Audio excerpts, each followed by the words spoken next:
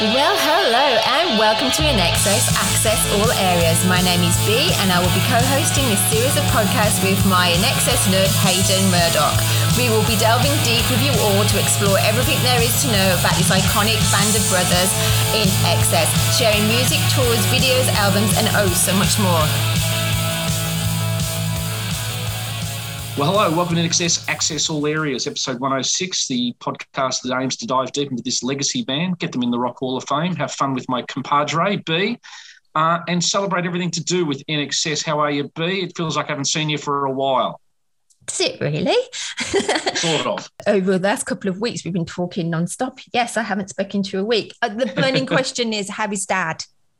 He's okay. He's on the mend and got through the hard part, but a little bit of a road ahead. And Thank you for the well wishes for people who texted me. It was lovely. Yeah. And there's somebody else as well we want to give a big shout out to is Carmen. She got through her operation. She's up, she's talking, she's giggling. And I believe there could be maybe a former Dr. Dolphin member, maybe a certain guitarist with the initials Tim Farriss, who sent some get well wishes. Is that right? Maybe Hayden, but Tim wasn't in Dr. Dolphin. Oh, wasn't he? Okay.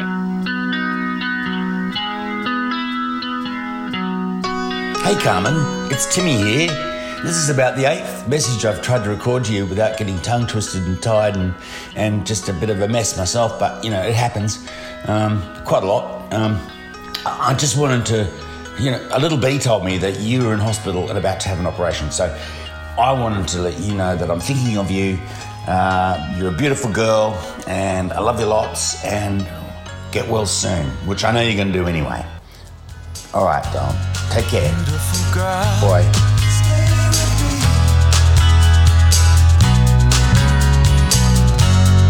Beautiful girl.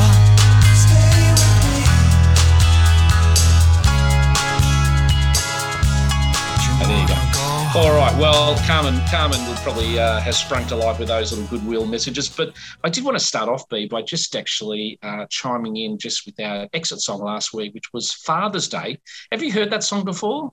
Did you like it? Yeah, I did. Yeah, it was lovely. Very They're touching. a Melbourne band, Weddings, Parties, Anything, a real sort of rootsy, urban-y sort of inner city sort of band. And that song was, as we heard last week, Tim called it out as Song of the Year in 1993. If you've got a dad or you are a dad and you listen to those lyrics and you play the song a few times, it brings a tear to your eye. So we know a few people love that sort of song. And for those overseas who are generally shielded from local Australian content, download it. I'm sure the band, Weddings, Parties, Anything, would love to get some royalties, even 30 years later. So Father's Day is the song. The band's Weddings, Parties, Anything. Do yourself a favour, as someone famous said. Did I edit it in right for you at the beginning? I wasn't too sure. Yeah, no, it was fine. I think I gave you a few little time zones to capture the Timmy part, but it seamlessly went into it, and I listened to it and jived away, and was a happy camper. It's a nice song. Thank you. Talking about playlists and editing, I've just sent Curtis, our film director, our whole playlist for the doco that we're about to do. So that was exciting, getting all the music together today. This is our sort of like Live Narrabeen Live, isn't it? Like Live Narrabeen Live. Yeah, this is our sort of localised version of our podcast. But I shall just sort of quickly go back to last week. We wrapped up Full Moon, Dirty Hearts, and we committed 5 episodes to that, which might be sort of longer than any other album, ironically, especially for an album that was probably not considered, high on the commerciality of their back catalogue. We do, hope that there was enough nuggets in there for you to rediscover or just discover the album. And everybody who contributed or, had some feedback was well. It was some good platform discussion. Quite proud of those little 5 episodes, B, that we've now locked in the canon for life. Yeah, you're right. We did get a lot of discussion on the socials, and a lot of people said they've actually revisited the album and bought the album, which is great news, and enjoying it again. Yeah. Now, I haven't asked you, how's your INXS week been? We, as I said, have, through the powers of communication and editing, haven't spoken much in the last 7-8 days, but anything come across your desk that's exciting to share? what can I share? Is it called WEA, Where Are You Now or something? Philip Mortlock's page. He found a photo of Nick Egan sitting outside a large painting that he'd done of Kick, which went out onto Sunset Boulevard.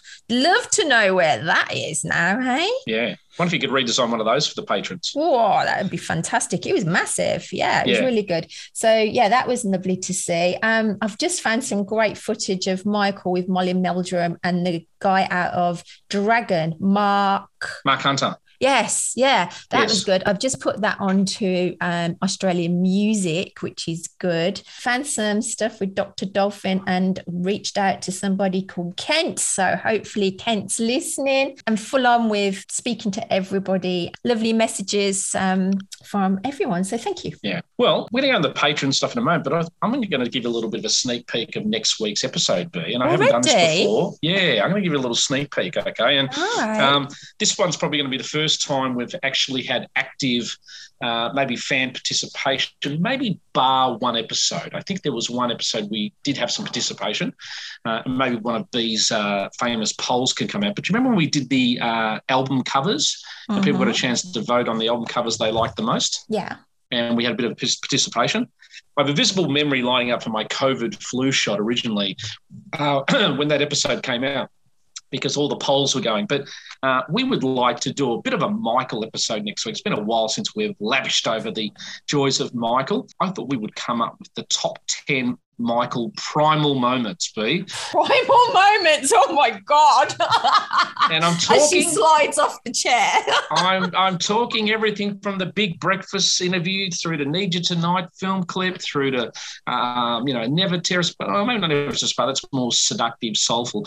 But we want to put a list together of the top 10 Michael primal moments where the charisma shone out to everyone there and then. And it could be anything, where it's a concert being played live, a song, an interview, an album cover, a photo. A radio interview. A lyric, an interview, whatever it might be.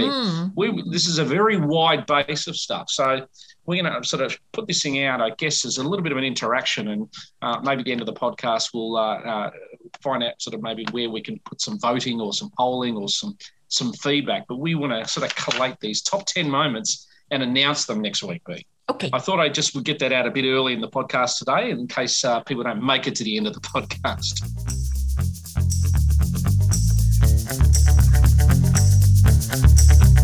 It's the fantastically talented Michael Hutchence. Hi. Hi.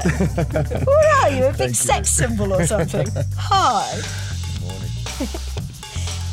All right, well, this time where we normally welcome new patrons and existing patrons aboard. I know there's a guy called Darren George who's sniffing around about becoming a patron, B.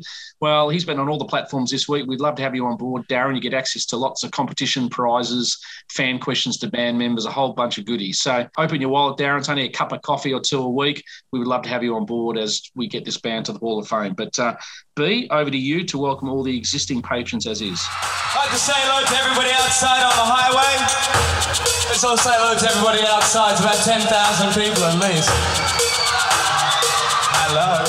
Well, hello to our honorary members Nick Egan, Mark Opitz, Cameron Adams, Mary Woods and Darren Jones. Our patrons Sue D, Joe Robbins, Carmen, get well soon sweetheart, Laurie, Carrie-Anne, Danielle, Sarah Markham, Sarah Camia, Dr. Jim, Katie, Lisa Mack, Lisa Calloway, Anne-Marie, Susan P, Susan B, happy birthday, Foxy, Pedro, Mandy, Matt, Linda, Yvonne, Caroline, Amanda H, Amanda V, Leon, David, happy birthday David, Tracy, Paul Jolie, Paul Boozy, Paul Bridges, Paul Buckley, Sandrine, Ella, Ryder, Tony, Erica, Abigail, Martin, Stefan, Val, Jim, Matey, thank you for all your work, Kelly, happy birthday darling, John, Jackie, Sean, Sheila, Shannon, Helen, Brett, Suzanne, Glenn, Laurel, Bard, Genevieve, Shelby, Manny, Laurie, Jill, Yari, Leos, Jamie, Heidi, Paula, Lisa, Angie, Michael, Nancy, Juliet, Jenny, Scott, Anthea and Maria. You are all amazing. We Love you so much and thank you for your support. And welcome to the podcast.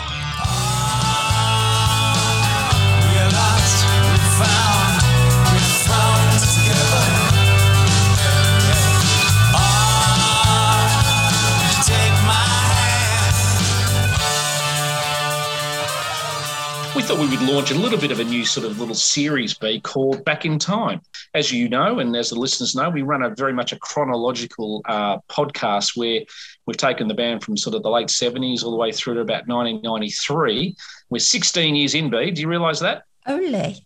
In a 2-year podcast, we're 16 years in. However, we do know there are so many accomplishments along the way that sometimes, people want to hear about and some things that we maybe had some oversight on. So we thought we would do something, B, called the DeLorean, not the Deloraine, okay? So for those who don't know, before we recorded today, B was saying, "Oh, what's the Deloraine? What's the Deloraine?" And it was actually trying to say it's the DeLorean Back to the Future style. We're going back to 1985 today to talk about the Rock and Royal show. Oh, no, it was me thinking we were going to Tasmania. I'm thinking it's about Deloraine. Tasmania is a band playing down there. I didn't know what you're talking about. Anyway, so we're going to, in our topic a little bit later in a few moments, go through the Rock and Royal show as of November 1985, because that was a very significant achievement and a real stepping stone on their ascent to worldwide domination, B. Domination, yes. All right, but what's the time for? It's time for the news. This is Manny from the UK, and here is the news. All right, B, well, the very best, greatest hits is Hanging On by Dear Life. It's gone from 47 to 50 in the top 50. So it's hanging on by a thread. Yeah, it's like that little sort of, action movie where, the rope's suddenly withering on the vine and it's sort of coming to that last little thread. We need Keanu Reeves to come in and save the day and get this into the far reaches of the top 50, or the high reaches, I should say.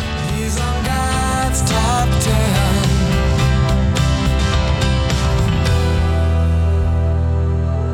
Lots of news to go through, so I'm going to rip through these pretty quickly. Gigs, we've got the Don't Change Boys on the 8th of July in Rose Bay. We've got the What You Need Boys over in Perth on the 18th of June at the North Shore Tavern in Perth. John Stevens going back to his homeland, to New Zealand, 2nd of June.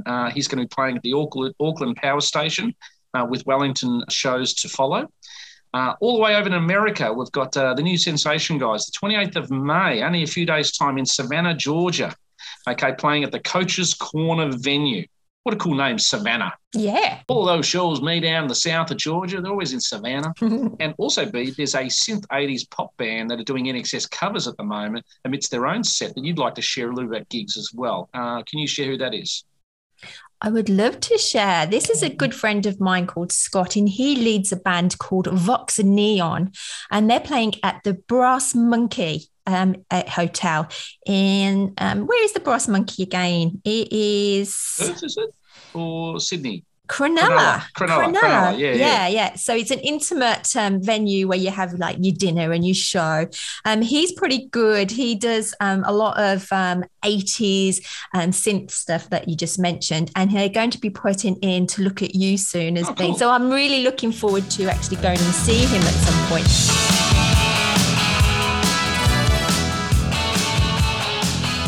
In some article news, there was a couple of retrospective articles. One's on a platform called The Sound Day, and they do a really good deep dive into the song The One Thing and just what that meant significantly to the band. So the platform or site that's on is called The Sound Day, and obviously it's The One Thing, and a really good deep dive. Also, there's another one, Totally 80s, and I think the heading is In Excess Got Funky on Original Sin, which was the article.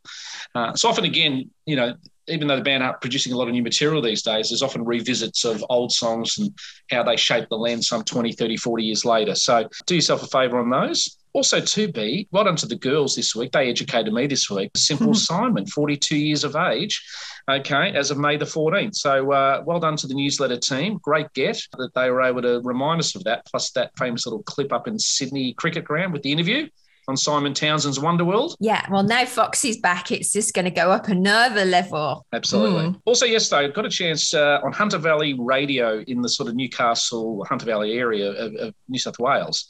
Andrew did a little 6-minute, or Andrew Farris did a little 6-minute grab there on the power of radio, just what it meant for the band. So you can Google Andrew, Hunter Valley Radio, and you'll get a little 6-minute sort of interview with Andrew about what the landscape of music being on the radio meant for a band like INXS in the day, and he really sort of pushes up Australian music on that. When I'm with you, everything's going my way.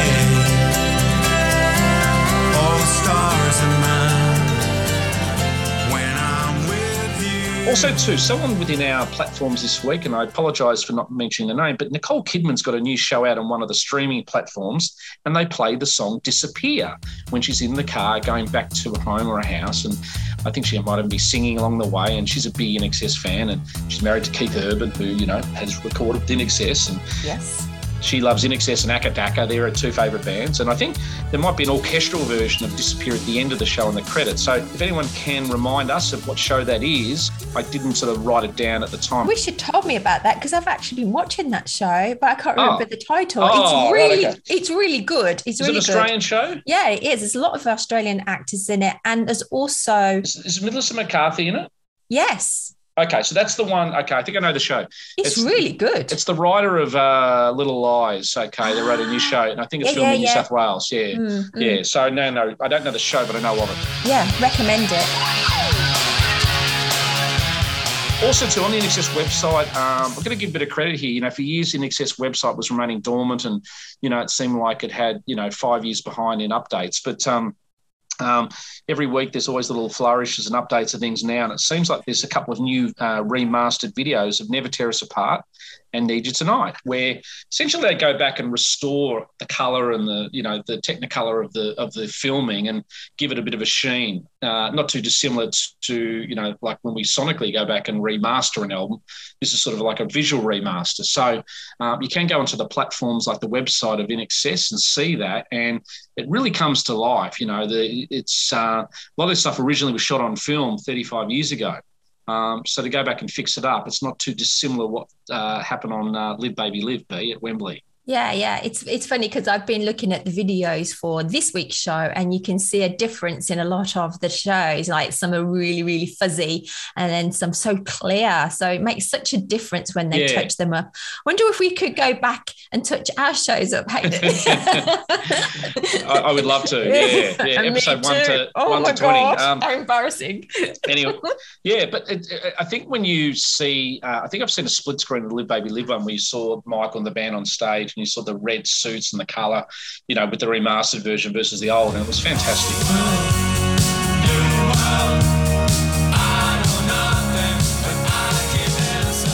Also, a couple of last bits of news. JD Fortune is popping up in Glasgow in Canada as part of a bit of a benefit concert for Ukraine.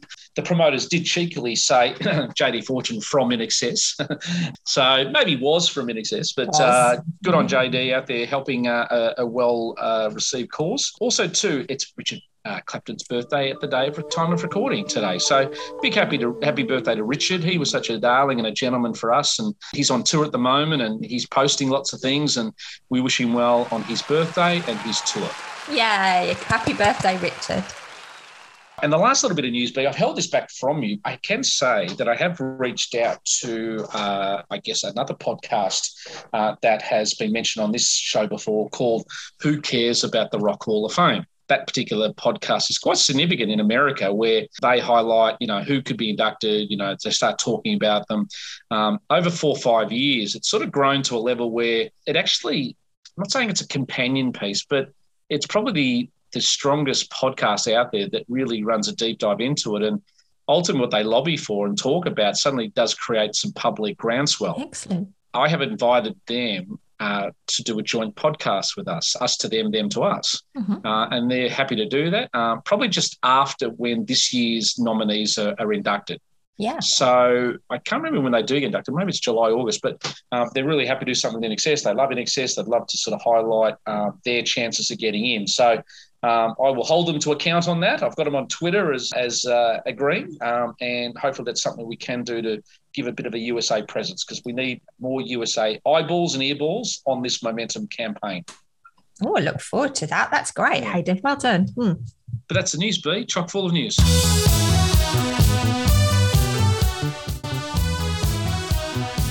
Danielle. This is Lori. And this is Foxy. Please subscribe to our newsletter at inaccessallareas.com. Venetian blinds are crackling. I like the noise, it's got texture. Hit it again when I'm mad. Close it again when I'm sad.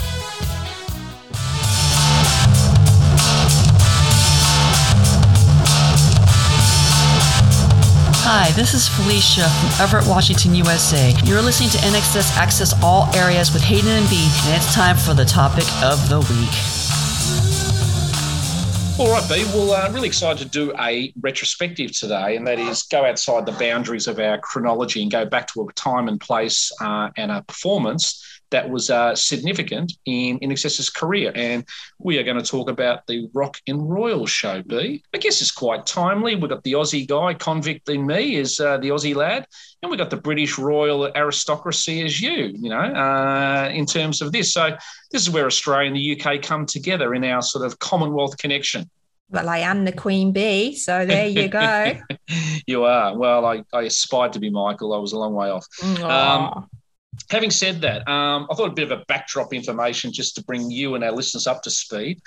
This particular concert took place on the 4th of November, 1985. So that first week of November is around Melbourne Cup time. So it was probably in that little celebratory long weekend period. It was performed at the Melbourne Arts Centre, and it was also part of, I guess, that year in 1985, our 150th year anniversary of Melbourne as being a city in Victoria. Which I remember as a kid, you know, there were lots and lots of functions and events and things on festivals in Melbourne that year, which as a family, we'd go into the city or catch the train in and we would go to some of these different types of events. Although this particular one was probably outside my reach as being a little whippersnapper. The band, I guess, were chosen, although, Chris Murphy, I'm sure he had some, strategic involvement in the decision. But I've got some back on that. Would you like to know? Yeah. Okay. Feel free. Add it in. So Chris Murphy turned it down. Right. Yeah. And so Molly went to the moms. He got to Patricia and he rang up Jill. And then they must have rang Chris. Right. And then Chris. Well, the band didn't know then. Okay. So he backed. Do you know what, Molly? Do you want to know what Molly said? If you can get the band on, I'll make sure you're sitting on the front row with Lady Di. Well, it's not like Molly Meldrum to backdoor anyone, is it? But you'd like that. Yeah, well, I do know that in my research that I knew the Farris family, I think some siblings or maybe family members of Andrew, Tim and John attended. So it's nice to understand how that happened because I guess I think the Farris parents were British. So there was probably an element with that where, hanging with the royals, they'd be real royalists, I guess. Yeah, no, all of their families were there, their brothers and sisters, and it was fantastic. This is only about 3 or 4 months after Wembley, as in not so much INXS's Wembley, but the Live Aid Wembley, and put it in a sort of perspective about sort of July 13th, I think that was in the UK. Mm-hmm. So some 4 months later, INXS had a trajectory that was growing. Listen Like Thieves, maybe it sort of come out early October, I think, from memory. So we're about a month into the launch of that album. Chris Thomas, British, producer, had come on board. They had massive success with the swing around sort of, I guess, Australia, South America, Asia, certain parts of continental Europe. Listen Like Thieves was probably their big push into America. This time had just been released as the first single in America. Hadn't done great, but What You Need was flying high in the Australian charts and some of the other charts around the world. And I guess it was sort of this dawn of this band, taking the next step, not long sort of after this period. I go via his hair, Michael's hair, and the Listen Like Thieves video is when he's got his short brownish hair, the one that you've got sort of in your highlights at the moment. So it was, so it was the Listen Like Thieves, just before the Listen Like Thieves tour, wasn't it really, I should imagine? Yeah.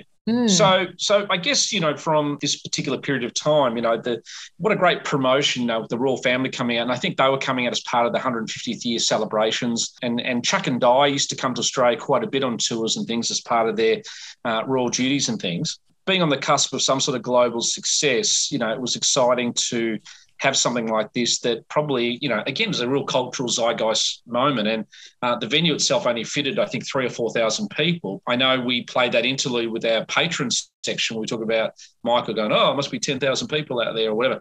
Well, apparently there was close to 30 to 40,000 people outside. And in an era where technology was limited, they had big screens of some description outside. So the thousands of people who couldn't get into the gig were able to actually be outside, sort of, I guess, listening and taking it all in. Yeah, they paid $5, didn't they, outside? Well, they could have, maybe. I think it was $5 outside and $45 inside. Well, it was probably one of those gigs there where I guess it's sort of a real event. And in terms of some of the support artists who played on that particular show, because when INXS played, we'll go through the set list soon, but essentially a lot of these sort of gigs have a warm-up artist and things like that. And it was a very vibrant time in the Australian music scene with Countdown, the TV show, which is our version of Top of the Pops at its zenith. It was a time where a lot of Australian artists were getting chart success. Sales were high. It was the middle of the 80s. Things were moving. And I guess one of the bands called Kids in the Kitchen, who were a great band at that time, were one of the support acts. I'm Talking, who was fronted by Kate Sobrano, was one of those acts playing in that support gig. Kate herself recently did not an expose, but she did a big feature-length article, I think, with The Guardian here, where she talked about Michael and that concert, Rock and Roll's concert, and I'll maybe quote that a little bit later. The Models, who were, really at their peak with the songs Barbados and Out of Mind, Out of Sight going 1 and 2 on the charts. And obviously INXS is the head act and things like that. As you said earlier, Molly Meldrum, the very famous Molly Meldrum, who did date my mum for a little bit of time in the 60s. Wow. He was hosting the event, and he was sort of the biggest thing to Australian music in terms of hosting and production duties and things. Jenny Morris participated on some backup vocals, and I think she may have, you said, played a bit of guitar in the gig. Is that right? Yeah, we'll talk about that later. But yeah, she was in the background fair bit, just playing percussion. But they involved her quite a bit. How lovely. The great thing also, and I guess it's never underestimated, but back in the day, this concert was filmed. The band had a video previously for the Swing album, which was called The Swing and Other Stories, which was really mostly sort of videos of the sort of 7 or 8 video tracks from the Swing. But this became sort of the Rock and Royals, video that soon to become released through VHS and Beta. Again, as I said, technology in those days wasn't what it is now, but the footage, when you go back and watch it, whatever, there is really real well photographed and produced, and for its time, has pretty good production values and things. But the band were apparently a little bit nervous with the Royals and the family, and they just didn't want to be too self-conscious. So I have unearthed a little bit of footage, which I did some research this week, where they were like, okay, we have to sort of play the gig and not be so sort of cognizant of the fact that the Royals are there, but we also have to entertain, but also there are protocols of what you can and can't do. But then they just sort of said Michael got up and just did his Michael thing. So yeah, they tried to be as casual and rock starish, didn't they? I like the bit that they said about, they were coming out of the 70s into the 80s, where you had the Sex Pistols being anti-establishment, and then they were actually playing for the Royals. They were Diane was only 25. Yes. Wasn't she? She was only a young lady, and she just, we'll talk about her later. But it was a very cool time for everybody to have her in the audience. Yeah, people forget just how young she was. She really, married, Charles at 20, years of age virtually. And, this is only some 4 years after the wedding, which was a centerpiece, I guess, of world focus when they got married in 1981. How lovely for her to have been part of this and not with all those stuffy dignitaries and politicians all the time. It must have been so uplifting for her, and it just shows in her face she really enjoyed this show. Well, if you think back in hindsight, she had a bit of a crush on John Taylor from Duran Duran, and I'm sure Michael and her being that age and stuff like that. Imagine comparing John Taylor and Michael to Charles, King Charles. Probably a difference in charisma there, isn't there? A lot, yes. Yeah, that's right. Well, that's right. I have got a few more little things to talk about as we go through this show. But, so, this particular gig, the support acts have been on. The band are going to come out and sort of, play the gig live, et cetera there. And they play 11 songs, B. So Some people might sort of be querisome and say, oh, why they only play 11 songs? Well, it's sort of an event. It's probably not a traditional INXS concert where, 22, 23, 24 songs are going to be on sort of high rotation. It's probably not that particular type of gig, right? It's the type of gig which is a sort of ceremonial and event type gig. There's probably been 12, 14 songs from the warm-up acts and things like that. You've got the attention span of the Royals. You've got it being filmed. It's probably on a weeknight, et cetera, there when it's being sort of played. So it had a certain sort of a little bit like Australian made. There was always going to be a limitation of how many songs they could play. Yeah, B, you've got a little bit of take on this particular lead up to the actual gig itself. Please share your insights or your research. I'd just like to set the scene, really. So it's a rainy Melbourne night.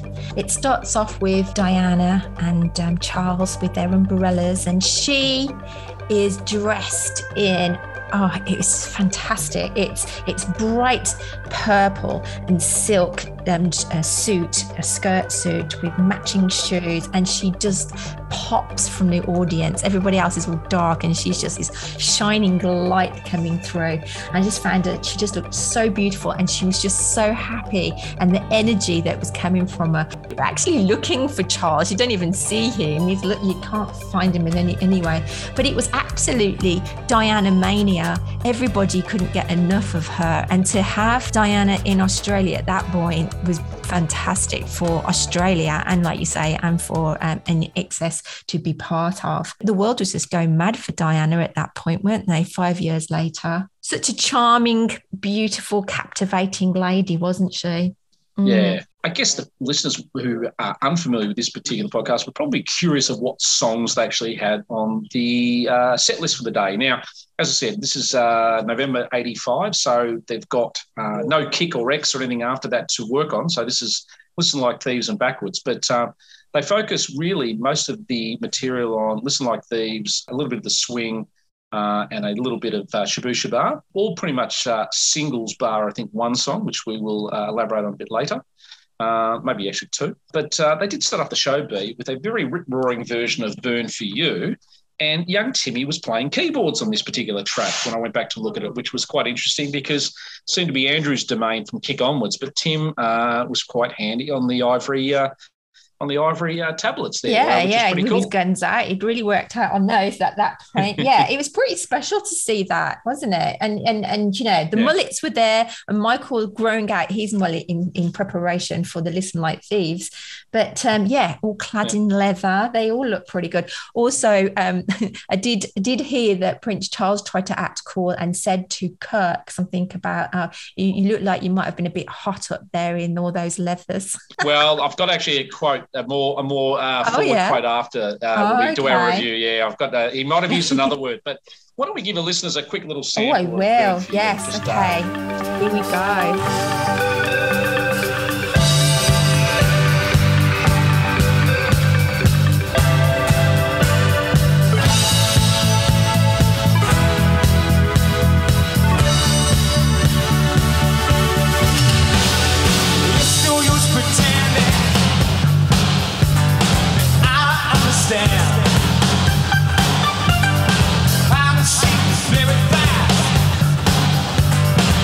Just on demand. Tell my hat at the sun, shadows they burn dark. Living in a world for you, and the love song never stops. All right, they then sort of chimed into Kiss the Dirt. Now, at this particular point in time, this hadn't been a single, but would go on to be a single released about 6 months later, around sort of January, February maybe of 86 in Australia. So that was sort of the second song that they played. They then went into Dancing on the Jetty B. Now, there's a bit of a link with this song and the lyrics there. Do you know what it is? The T-shirt. The singlet. Well, Close. It's actually, no, I'm right, actually. It is a T-shirt, but Michael cut the arms off and the neck off. So it was a very large T-shirt. All right, we'll claim one all on that one then, okay. But I think there was a singlet he wore on the Listen Like Thieves cover or one of their back covers and things like that, isn't it? I think his fan gave it to him, actually. It was because it was hand drawn. Yeah. And again, it was sort of quite a political song with a sort of a dance undertone there, which was good. And that was the fourth single off the swing. But that song was quite popular on Melbourne radio in the preceding sort of 12, 18 months. So that was the third song. They then went into the fourth song, which was the One Thing, which I think when you watch the footage of this gig, had a great sort of response from the crowd. And it's where Michael takes his jacket off. Okay, all right. Why don't we give a little snippet of the One Thing? Okay. For the ladies, do it sonically where he takes his jacket off. All right, I will. You ready, girls?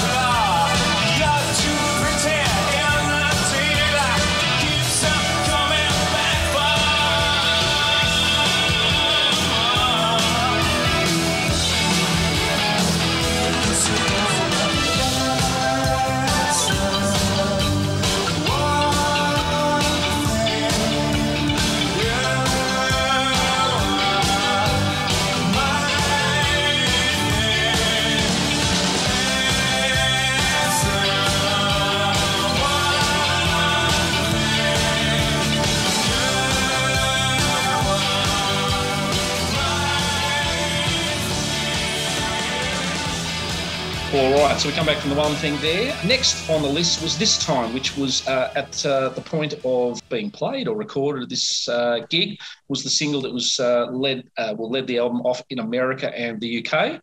It was the second single in Australia. So This Time was number 5. Number 6, Shine Like It Does. Not a single, but probably gone down over time as a much-loved sort of ballad within the band's repertoire, which was the 6th song.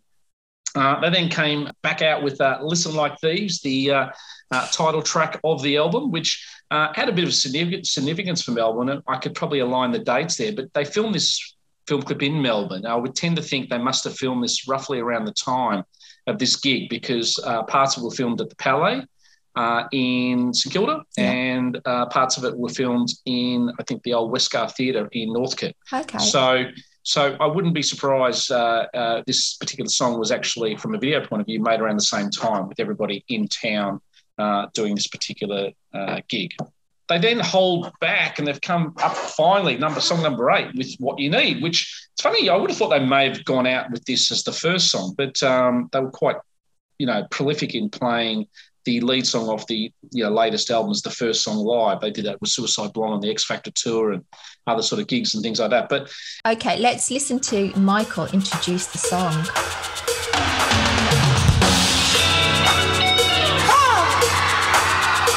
Song about sex.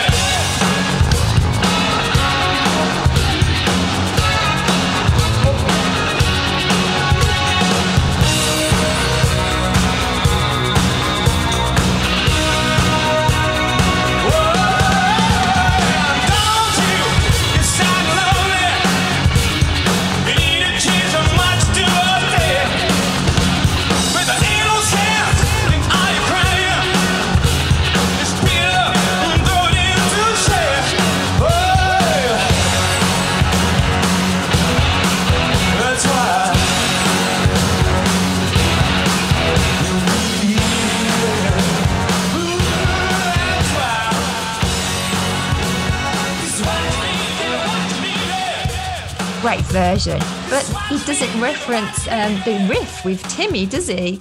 No, that comes 6 years later. Six years later. Yeah, that's right.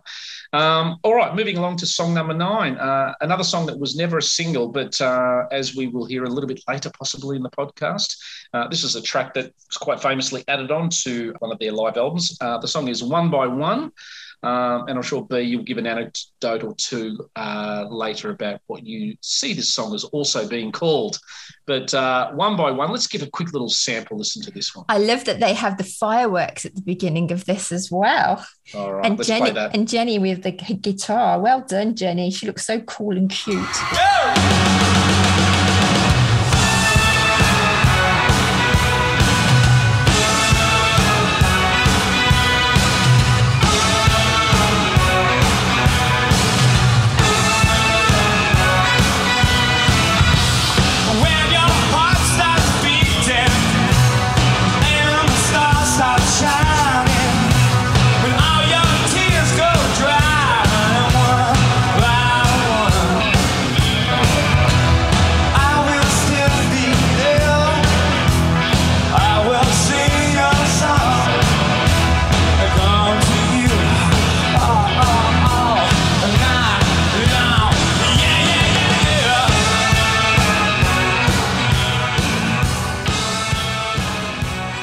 That was One by One. Now coming back to probably the last two songs, big tracks, seminal tracks in their arsenal this time. They've saved Original Sin for number 10. Just remember, B, this wasn't the days where they had Never Tear Us Apart or these other songs in their catalogue yet. So they've held off Original Sin, their first and only number 1 in Australia, to be song 10. And then they've gone out with the the ultimate sort of closing track, as we all know, which was Don't Change, which we can't deprive our listeners of a little bit of the last, 15, 20 seconds of Don't Change. So, don't you agree? Hey, the Royals are welcome.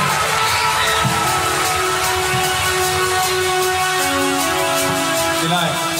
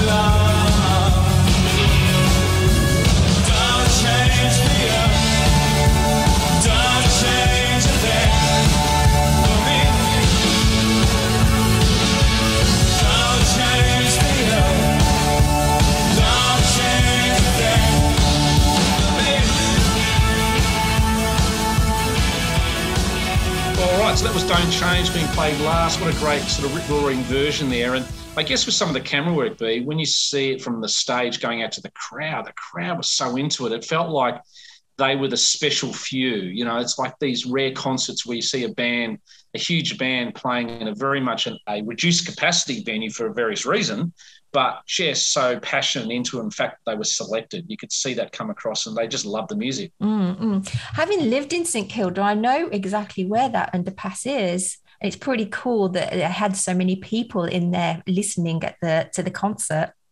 Well, this is probably not in St Kilda though. No, St Kilda Road. Yeah, well, St Kilda Road is on the way to St Kilda. I lived in St Kilda. That's what I said. Yeah, That's right. So, reflections of the gig and the concerts, B. Is anything that over this last week or two of research that you sort of take away from the gig when you sort of watch back at highlights or have invested some time into it? What do I take from it? Yeah, it was them on the pinnacle journey of world domination, definitely. I was looking at the clothes that Michael was wearing. This is the first time that he met Paula in those clothes on the tube. So they'd been backwards and forwards to England a fair bit before the Listen Like Thieves tour started. So so I was trying to work it out if that's when I saw them first or have heard of them was because of this concert, because I remember seeing glimpses of it on the news. It was highlighted so much in the English press. Yes. Yeah, and that would have been, as I said, a great gateway into the UK. And they did, I think, even though the album didn't do super well in the UK, I think 3 or 4 songs hit the top 50. So it did give them a sort of a leg into the market, and they were able to get more press. And we had that, I think, Melody Maker or NME article that came about a few months ago on one of our platforms that was posted. So this, I think, gave them a bit of a torch into sort of the UK market. A couple of little things sort of as a little bit of a takeaway. Obviously, the gig itself, had the sort of the 11 tracks. A lot of it was heavily weighted to the new album, which often is the way to go. As you said earlier, B, the clothes. And do you know did Michael be wearing beads during this gig? There was some white beads. Well, it would be like the Diana pearls, wouldn't it? That was hanging. God, and he wore them so well, didn't he? Well, it's not like me to notice a fashion accessory, but I did sort of notice it. So where did they come from? And he had the leather jacket going there, and obviously he ended up in the singlet, which you say is a shirt he cut up, but I'll take it. We talk about Michael, but they all look pretty good. Andrew looked pretty dapper. He was they were all dressed in black, if I remember rightly, and Andrew looked very sharp in a suit. Yeah. And I think during the concert, there's a famous line that may have become the moniker for the tour, if you've got it, shake it, That's right. which is Michael says there. So that, I think, might have become one of the slogans, one of the tours and things. I think that, you're seeing a band, with a lot of energy, a lot of vibrancy, they're mid-20s, a lot of urgency. You see a crowd that, no mobile phones, no distractions, no influences. They're into the time and the moment. And that's something quite significant when you go back sometimes and look at these type of heritage gigs and performances. There's none of this, sort of distractions of social media and look at me and narcissistic crowd members and things. It is a sort of a fan band experience. And I think that that's something that, we miss a little bit. And I can understand why some bands or artists refuse mobile phones in their gigs, because it's not about not wanting to be photographed. It's about the band wanting people to be into the moment, not trying to be into posterity, Yeah, no, totally get it. Imagine being on the stage and just seeing all these lights on you and not seeing the reactions of people's faces. It might be a bit narcissistic, but I'm actually thinking about our bus tour and the fact that none of us really got our phones out either. We were right into it. I think you sometimes have to put things away and be in the moment for these occasions, don't you, in life? Definitely. Yeah. Our conclusions, okay. So I've gone through the reflections and just some sort of vibes about it, but I put a few little conclusions and some little talking points here, B. Apparently during the gig, Charles was spotted snapping his fingers. Ooh. Okay, that was his way of rocking out. Apparently Diane rocked out in her sort of rock and roll way in her seat. But she had to be quite, she was made, apparently beforehand, she was made aware of royal protocols. Yes, so she couldn't do some of the Tom Jones and throw her knickers onto the stage or anything like that. Okay. But after the gig, B, the band and some of the support act got to meet Charles and Diane. Now, you mentioned earlier a bit about Kirk having a comment from Charles. Can I reveal what he actually said? Go on, tell us. What did you say earlier? You said something about you must be rather tired from that? No, it must be a bit hot from that. No, he said, all that. He said the word shagged. He did say the word. He said, you must be rather shagged after that. Shagged. Aren't I rock and roll? Oh, yes, bless him. Yeah. And it's such a Mike Myers, Austin Powers thing, a Britishy thing. You must be rather shagged from that. So that apparently was said. Now, this was released on VHS and video, and I had this particular sort of copy in sort of in the 80s and 90s and things like that, but it did get a digital release for those unaware. I think it was around April 2011 on iTunes.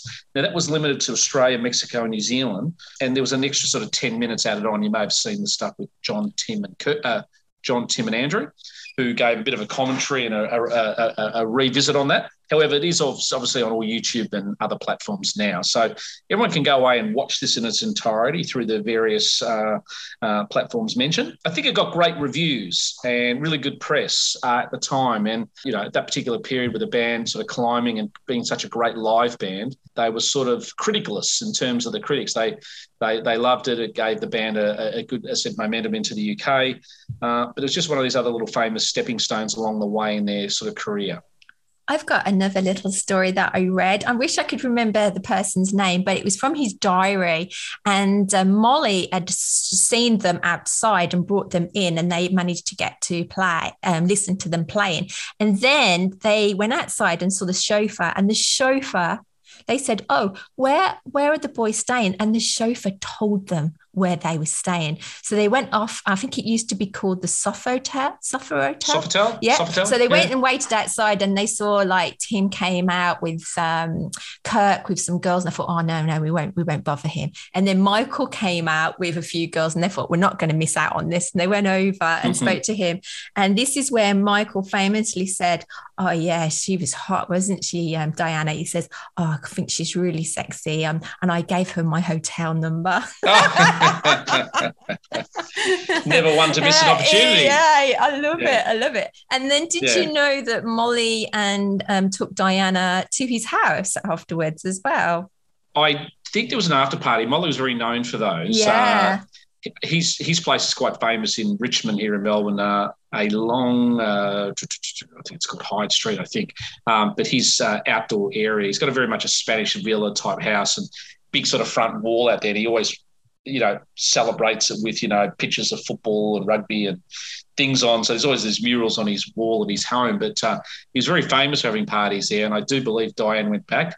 Did Chuck go? I don't think it was a party. I think they were going past. They must have been somewhere. And he says, right. "Oh, I live there." And she goes, "Let's go in." And he's like, No. So they went in. Oh, I'll tell you all this. They went in, and his manager, I think her name was Lynn, was waiting, and she dropped the F-bomb on seeing Diana walk into his house because she was told that his house had got Egyptian theme or something. It does, yeah. It's got Egyptian pool and all this sort of stuff there. Yeah, so she wanted to see it. So she says, "All right then, do you want a bloody cup of tea or something?" So Diana stopped for a cup of tea for 15 minutes at Molly's. Oh, Molly. Fantastic. If you're listening, Molly, that is just precious. So Molly Meldrum is the icon of Australian music. He famously produced one of our most famous songs called "The Real Thing" in 1970, and you know, obviously went on to host Countdown and interview everybody. And back in the 80s, there was only, when Michael Jackson did an interview, the only person he picked in the world to do it was Molly. So he's always been a bit of a go-to guy from the stars. He was quite responsible for Elton John's success in this country. He was quite responsible for ABBA's success in this country and Blondie's by putting them on Countdown early and giving them hits that generated sort of some momentum for their careers. So, but let me tie things up a little bit, B. I would say that when we talk about our concert series, in our 106 episodes so far, we have talked about Wembley. We have talked about the Concert for Life.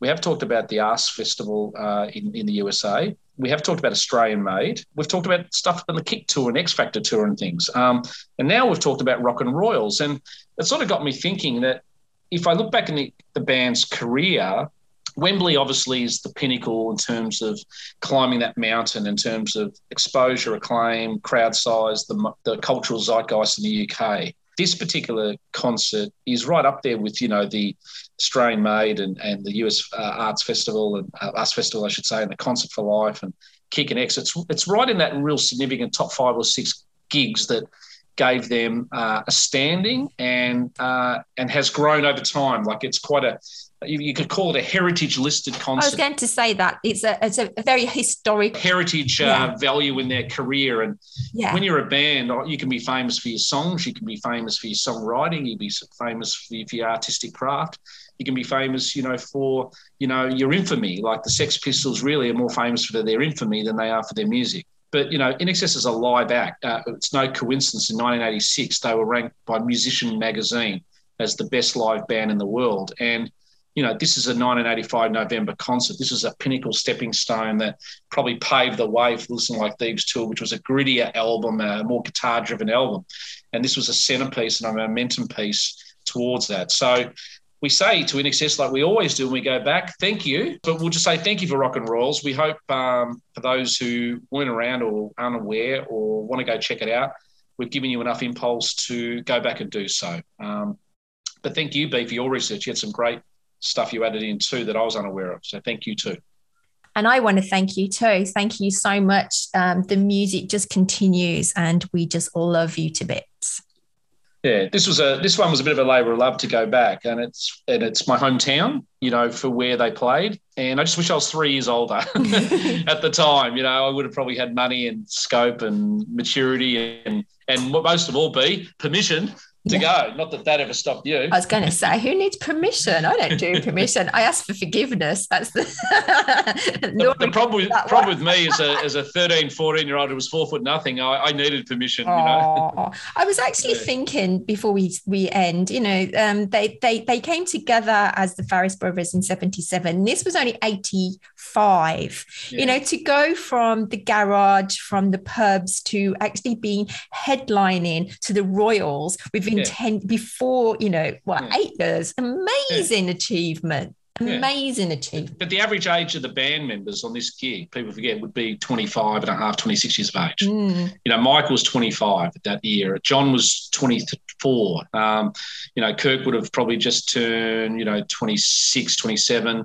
Andrew would have been 26. Gary would have probably been the oldest, maybe at 27. Tim, 26 and a half, 27. I mean, they were young. I know. They were young. Yeah. And to get that, I mean, it's fantastic that, those things, come about. And, sometimes as a band, you don't know what decisions you're making and what the effects are. And whether they made money or not, it's probably not an issue. This is an artistic sort of landmark in the career. So I'm glad that, let's look at it. 37 years later, we're talking about it. I know. And I mentioned, I think in the intro, about Dragon. What was his name again? Mark Hunter. Yeah. And the interview is with Molly. And Molly says to Mark, can you give Michael some advice on becoming a rock star? Because they were only one album in. And Michael's, still got the spotty skin and he's little and stuff. And you're like, oh my God, to think that was like probably only about 5 years earlier. Yeah. And there he is, the rock god.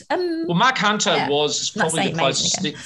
Mark Hunter was probably the closest thing to what Michael, Michael probably surpassed Mark in many ways, but Mark Hunter was probably the Michael type-esque guy, the flamboyant, good-looking front man with, charisma to die for and song lyrics to kill for and melodies. And he was a bit of a template, I think, for Michael. Oh, I'm going to share that video with you because if you look at Michael, he's like a goofy young teenager. And then Mark has got the glasses and the Michael hair. It's as if he has actually taken note. But what advice does he give him? He says, I can't give you any advice. I tell you what advice, stay clean. That's what he said. Thanks, B.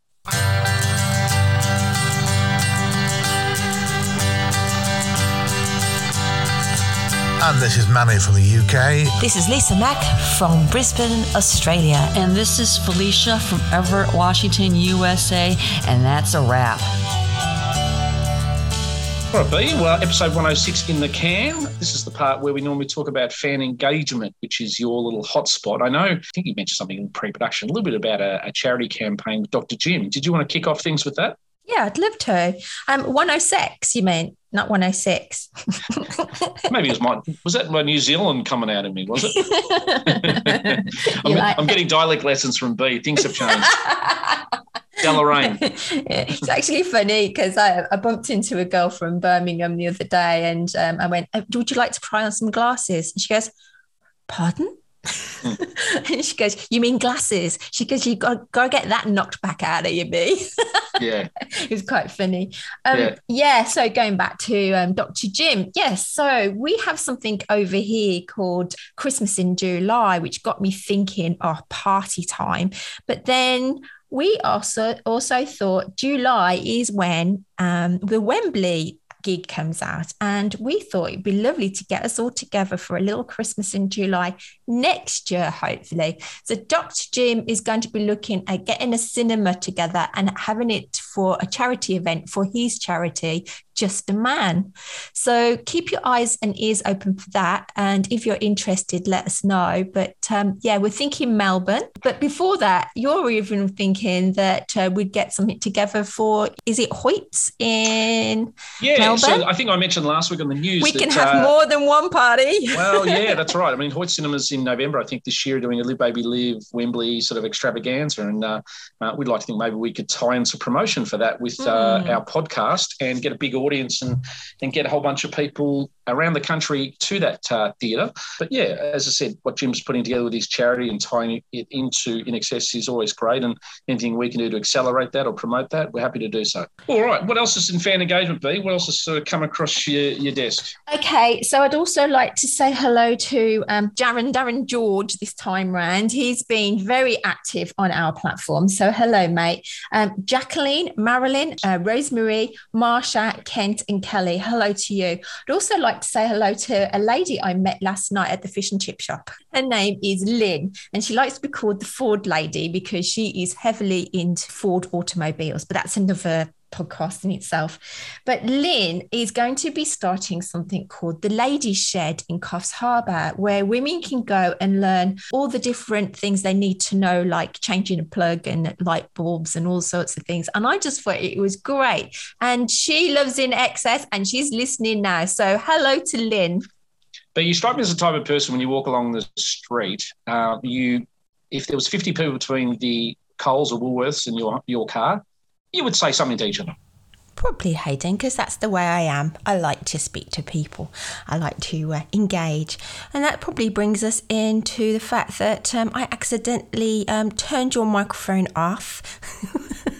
And I've got to say goodbye to everybody by myself. So what song did we want to go out on? Well, ironically, it's called One by One of my favourite songs. And yes, I do like this to be called as my stripping song. So if with that in your heads, or get your striptease ready, please, for One by One. And it's a goodbye from Hayden and it's a goodbye from me.